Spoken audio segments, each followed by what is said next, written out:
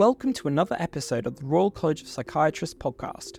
I'm Liam, a digital producer at the college, and in this episode we're looking at the internal college elections. We're always looking for members who might be interested in taking on a role at the college, and this week we're delighted to be speaking to Dr. Daniela Borges, who has been a PTC, that's Psychiatric Trainees Committee, rep. She explains to us what made her take the role, how she balances work and college work commitments, and why she thinks you should consider taking on a role at the college. So without further ado, let us begin.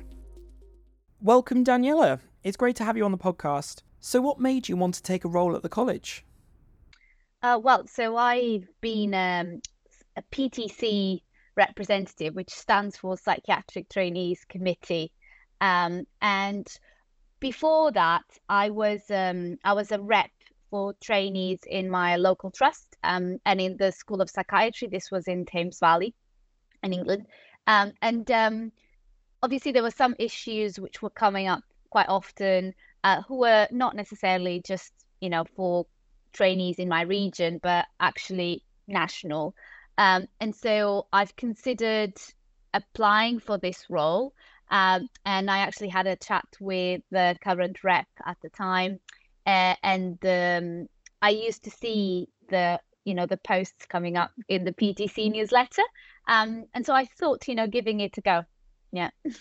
So what have the benefits been and what do you like best about it?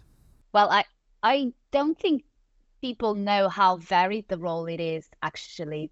So as a PTC rep, so as a doctor in training, you would think you would come up just for this kind of national body and like represent trainees there.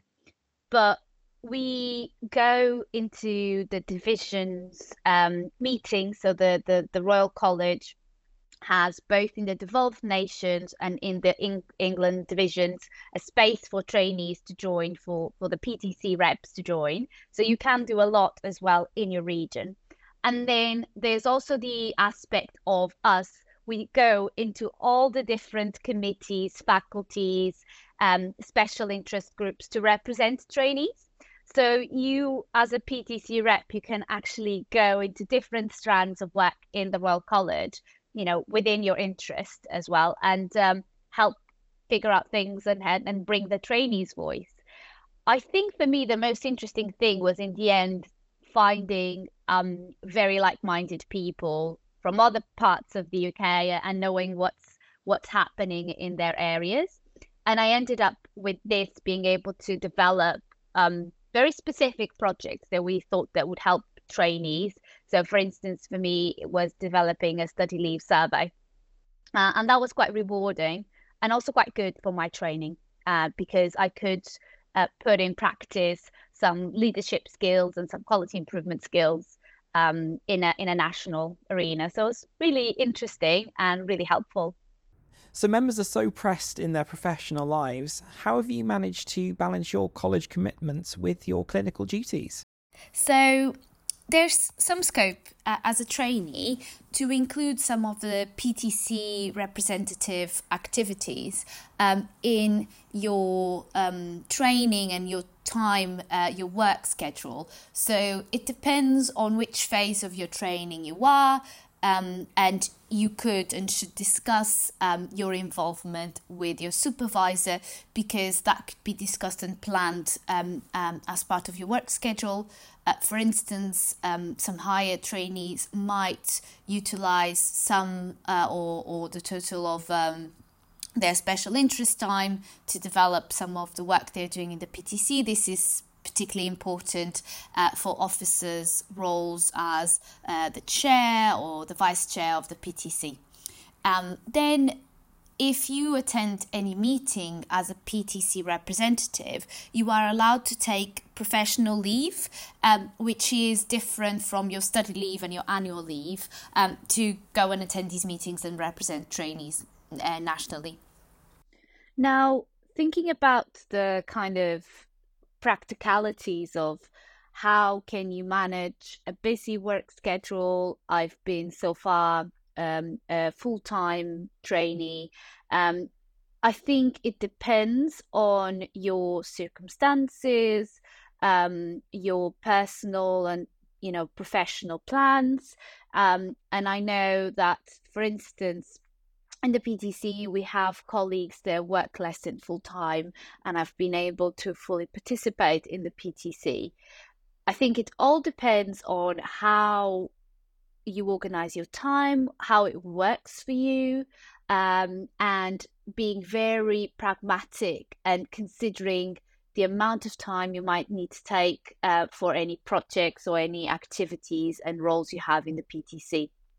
So, for instance, for me, what works is I'm a very organized person. I keep a very tight schedule with tasks and activities that I have to do beyond my clinical activities. And also, I've developed some ability to work flexibly. So I might sometimes do some PTC work that I have to do during my work schedule, things like agreed with my supervisor or during my special interest time at the moment, but then might have to finish the odd activity, the odd report from my day job. I think it all depends on how it works for you, and having discussions with other PTC reps and other colleagues might inspire you to think about how you could make it work. If this is something you're very passionate about and you do want to represent your colleagues. If someone was just thinking about standing for a role, what would your advice be to them? So I think you will learn a lot on the role. So don't be scared to think like, oh, I need to understand in detail what this is, because you will, even if you know a lot, you will know much more about it once you are in the role. Then I think it's really good to speak with previous, or in this case, current representatives or people that have been doing your potential role, to understand the pitfalls, how much time commitment does it take, what kind of activities and things you would be able to do in that role. And I think as well, having a bit of a reflection of what this means for your career, what opportunities could come from it, and think about it if it's the right time for you. Because the Royal College will always be here. There might be different moments where you could interact and participate and bring your knowledge and also develop yourself. So think about if this is the right timing for you. And if so, come and join us. One last question. Can you tell our listeners a bit more about your background and what inspired your journey to choose psychiatry? So I'm an international medical graduate. I'm Portuguese, and I've done my medical degree in Portugal. And throughout my uni years, I was much involved in representation and in developing opportunities for medical students. I was a president of my students' union for medical students, and I did really kind of started to know the world around it.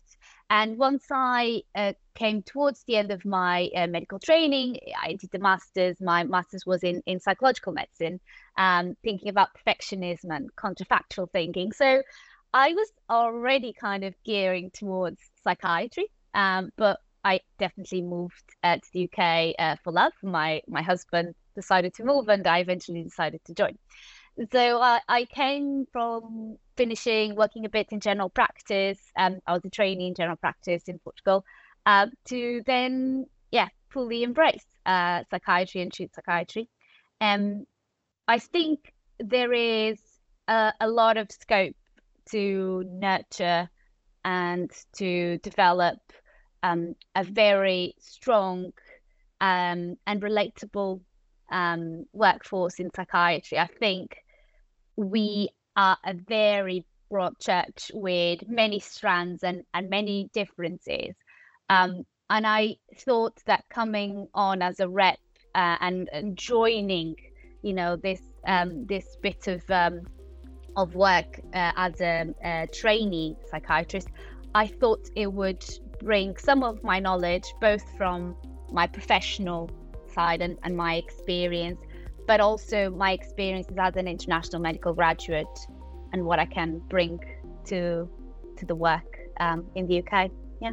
Thanks so much, Dr. Borges. Just to remind members, the college is looking for volunteers now, so if you're interested, go to www.rcpsych.ac.uk/elections.